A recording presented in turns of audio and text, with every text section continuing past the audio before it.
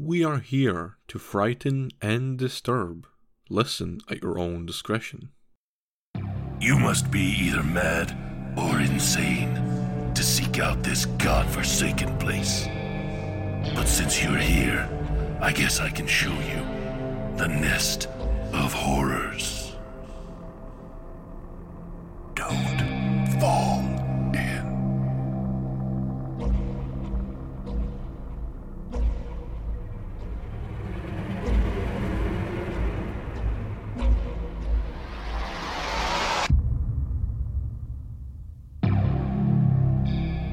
Today's story has been pulled out of the nest by Richard Saxon, entitled Listen to the Sound of Your Own Extinction, narrated by Atticus Jackson and Sky Vox.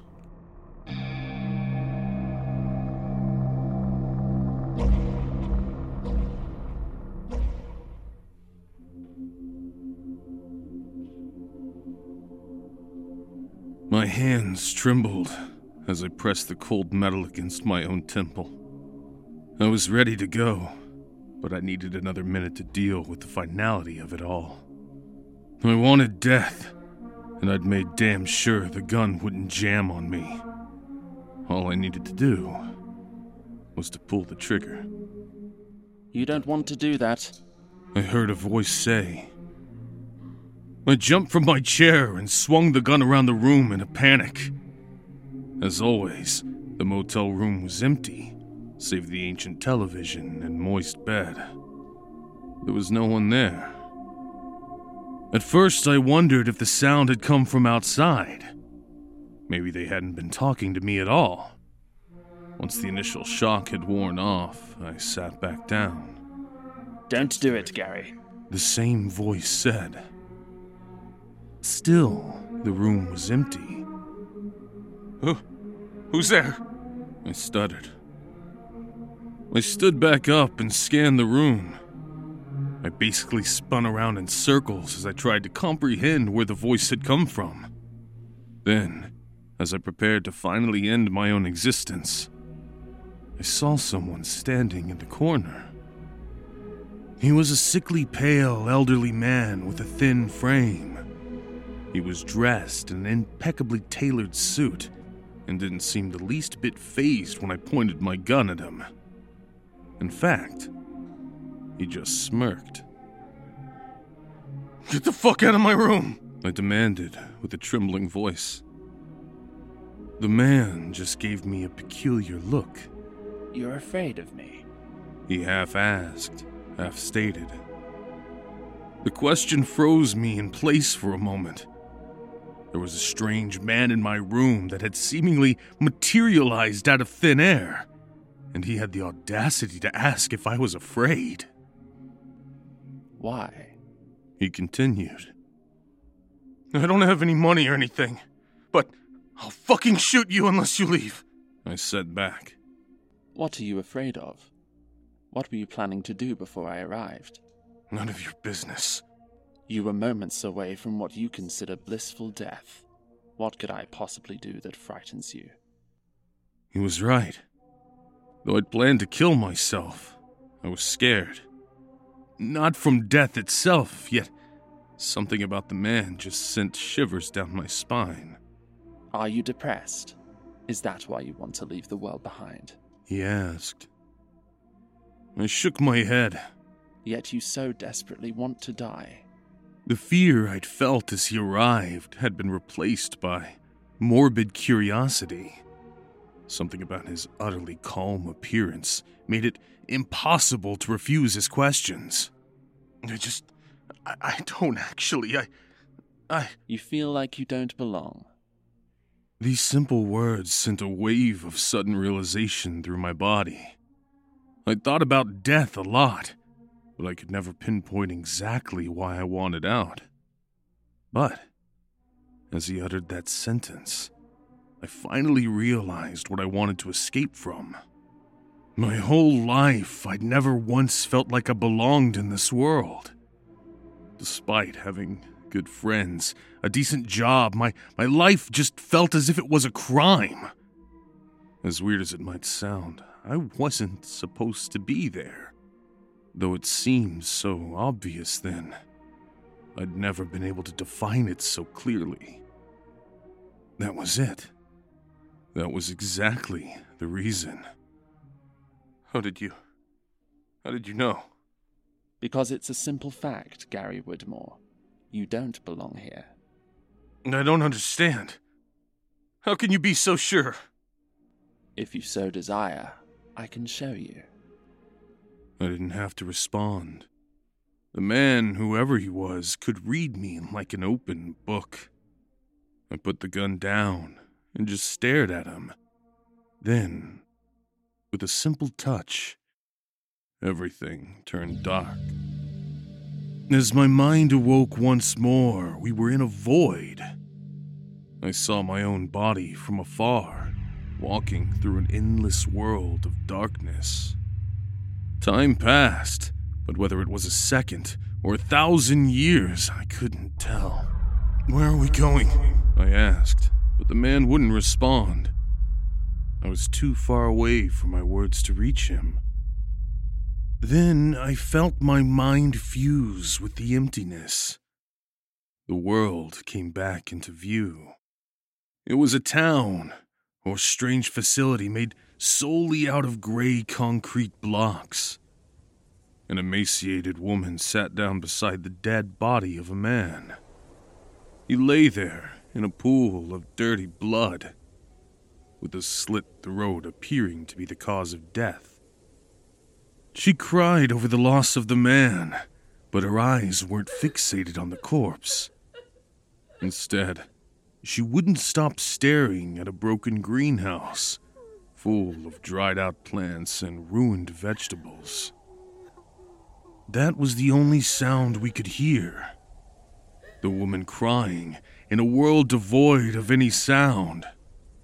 It was as if everything around her had been erased.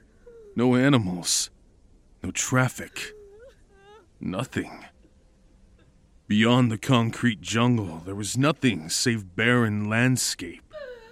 The air was unnaturally dry, and the sun seemed to be hidden beyond a sheet of dark gray clouds. "Hello," I tried to call out to the woman, but not a single sound emerged from my throat. "She can't hear you," the pale man said. I walked over to her and tried to put a hand on her shoulder. Though I could feel her, I couldn't actually affect her in any way. She was like a solid object, and I had no power. "Where are we?" I asked. "Bunker 108, the last human embryonic regeneration facility on Earth." Everything seemed so basic, yet modern in the most dystopian way. Despite it being impossible, I knew exactly what had happened. "We're in the future?" I asked. The man nodded. "And these people?" "Are the last of humanity." He touched me again, and suddenly, we were standing atop the tallest structure at the facility. The barren ground beneath stretched endlessly far in all directions around us. There was a depression of the ground far off in the distance, only containing small puddles of muddled water. It quickly dawned on me that it used to be the ocean, dried out and rid of all life. This is your future, where mankind is heading. It was too much to comprehend.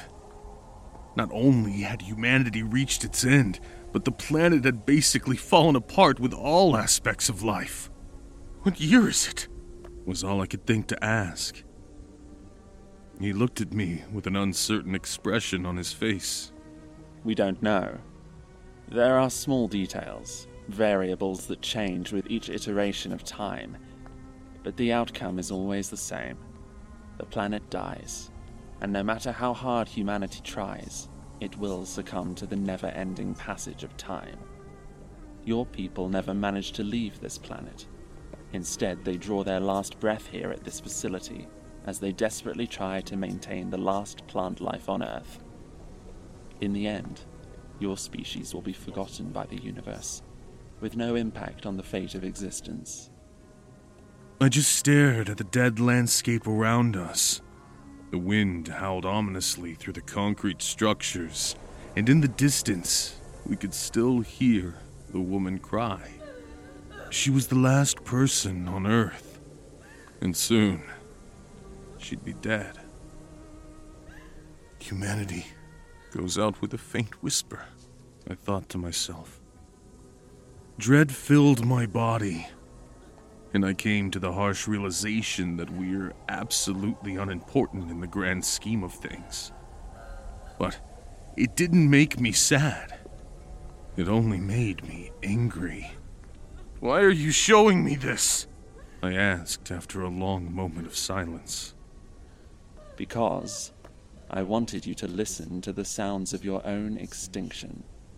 Again, the pale man touched me, and the world faded away beneath my feet. We wandered through the void for another eternity before we suddenly found ourselves in the streets of New York. The sound of honking cars and people talking greeted us like a long-lost friend. In contrast to the emptiness we'd left behind in the future, it was pure bliss. Thousands of people walked on the streets, each of them with a full-fledged life, their own purpose to fulfill in life. There was a strange static-like aura surrounding them, one they couldn't notice themselves. Yet it was there, an energy I couldn't understand. As I admired their casual demeanor, I noticed pitch-black silhouettes walking among the crowd. No one else seemed to notice, but the more I looked, the more I saw. There must have been thousands of them. What are these things? The silhouettes are the people that could have been, people that don't exist this time around. The rest are the chosen ones for the current iteration of time. They were potential people. They were humans that belonged to a different reality or timeline. But how could I see them? Our job is to select the right people. For the past 100 million loops, we've tried to piece together a puzzle, all to prevent the future I showed you. But why? Because humanity had a greater destiny than what you saw. Something changed everything. An entity placed here on Earth with the sole purpose of destroying history. The words hardly came with any comfort, but I couldn't understand why I'd been chosen. Of all the great people on Earth, why choose someone who didn't even belong? Why me? I finally asked. He just stared at me and answered the question with one of his own. Do you remember your parents? I was raised in an orphanage. They said I was found on the street as an infant, abandoned and close to death. No one knows where you came from? He asked. I suppose not.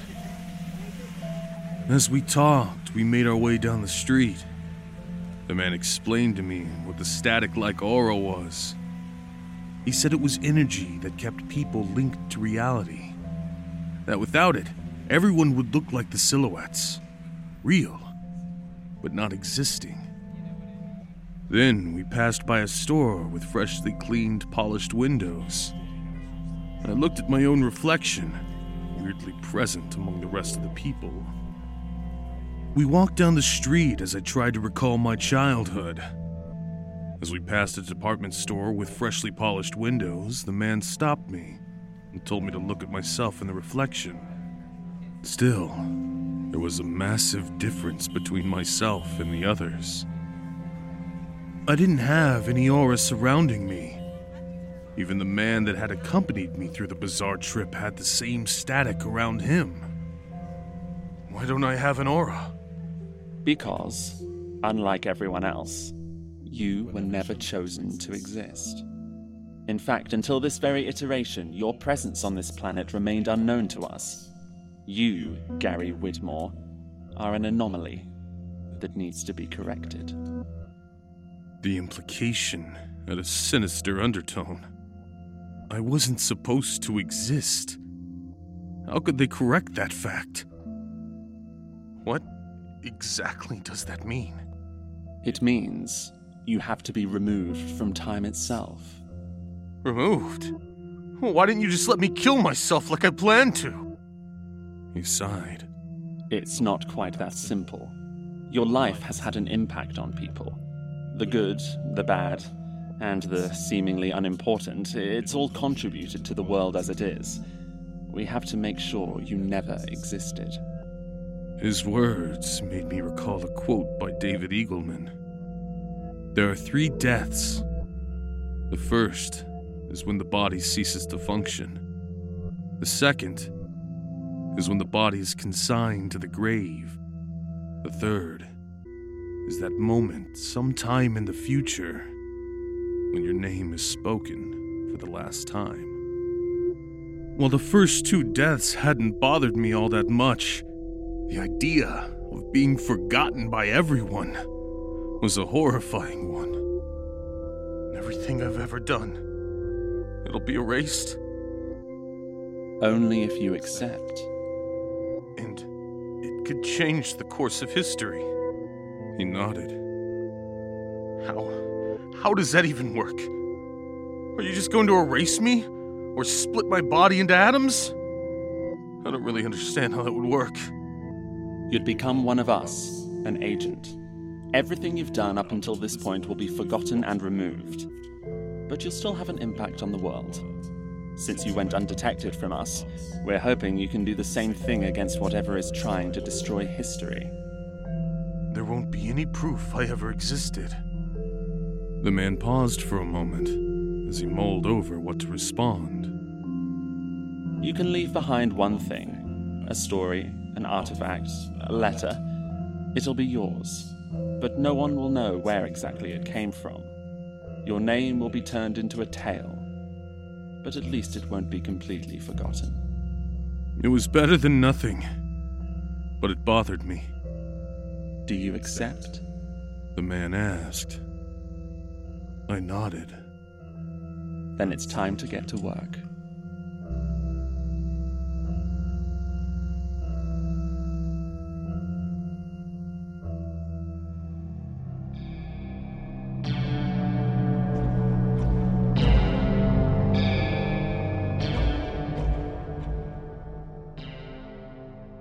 Hope you enjoyed this episode and will join us for more.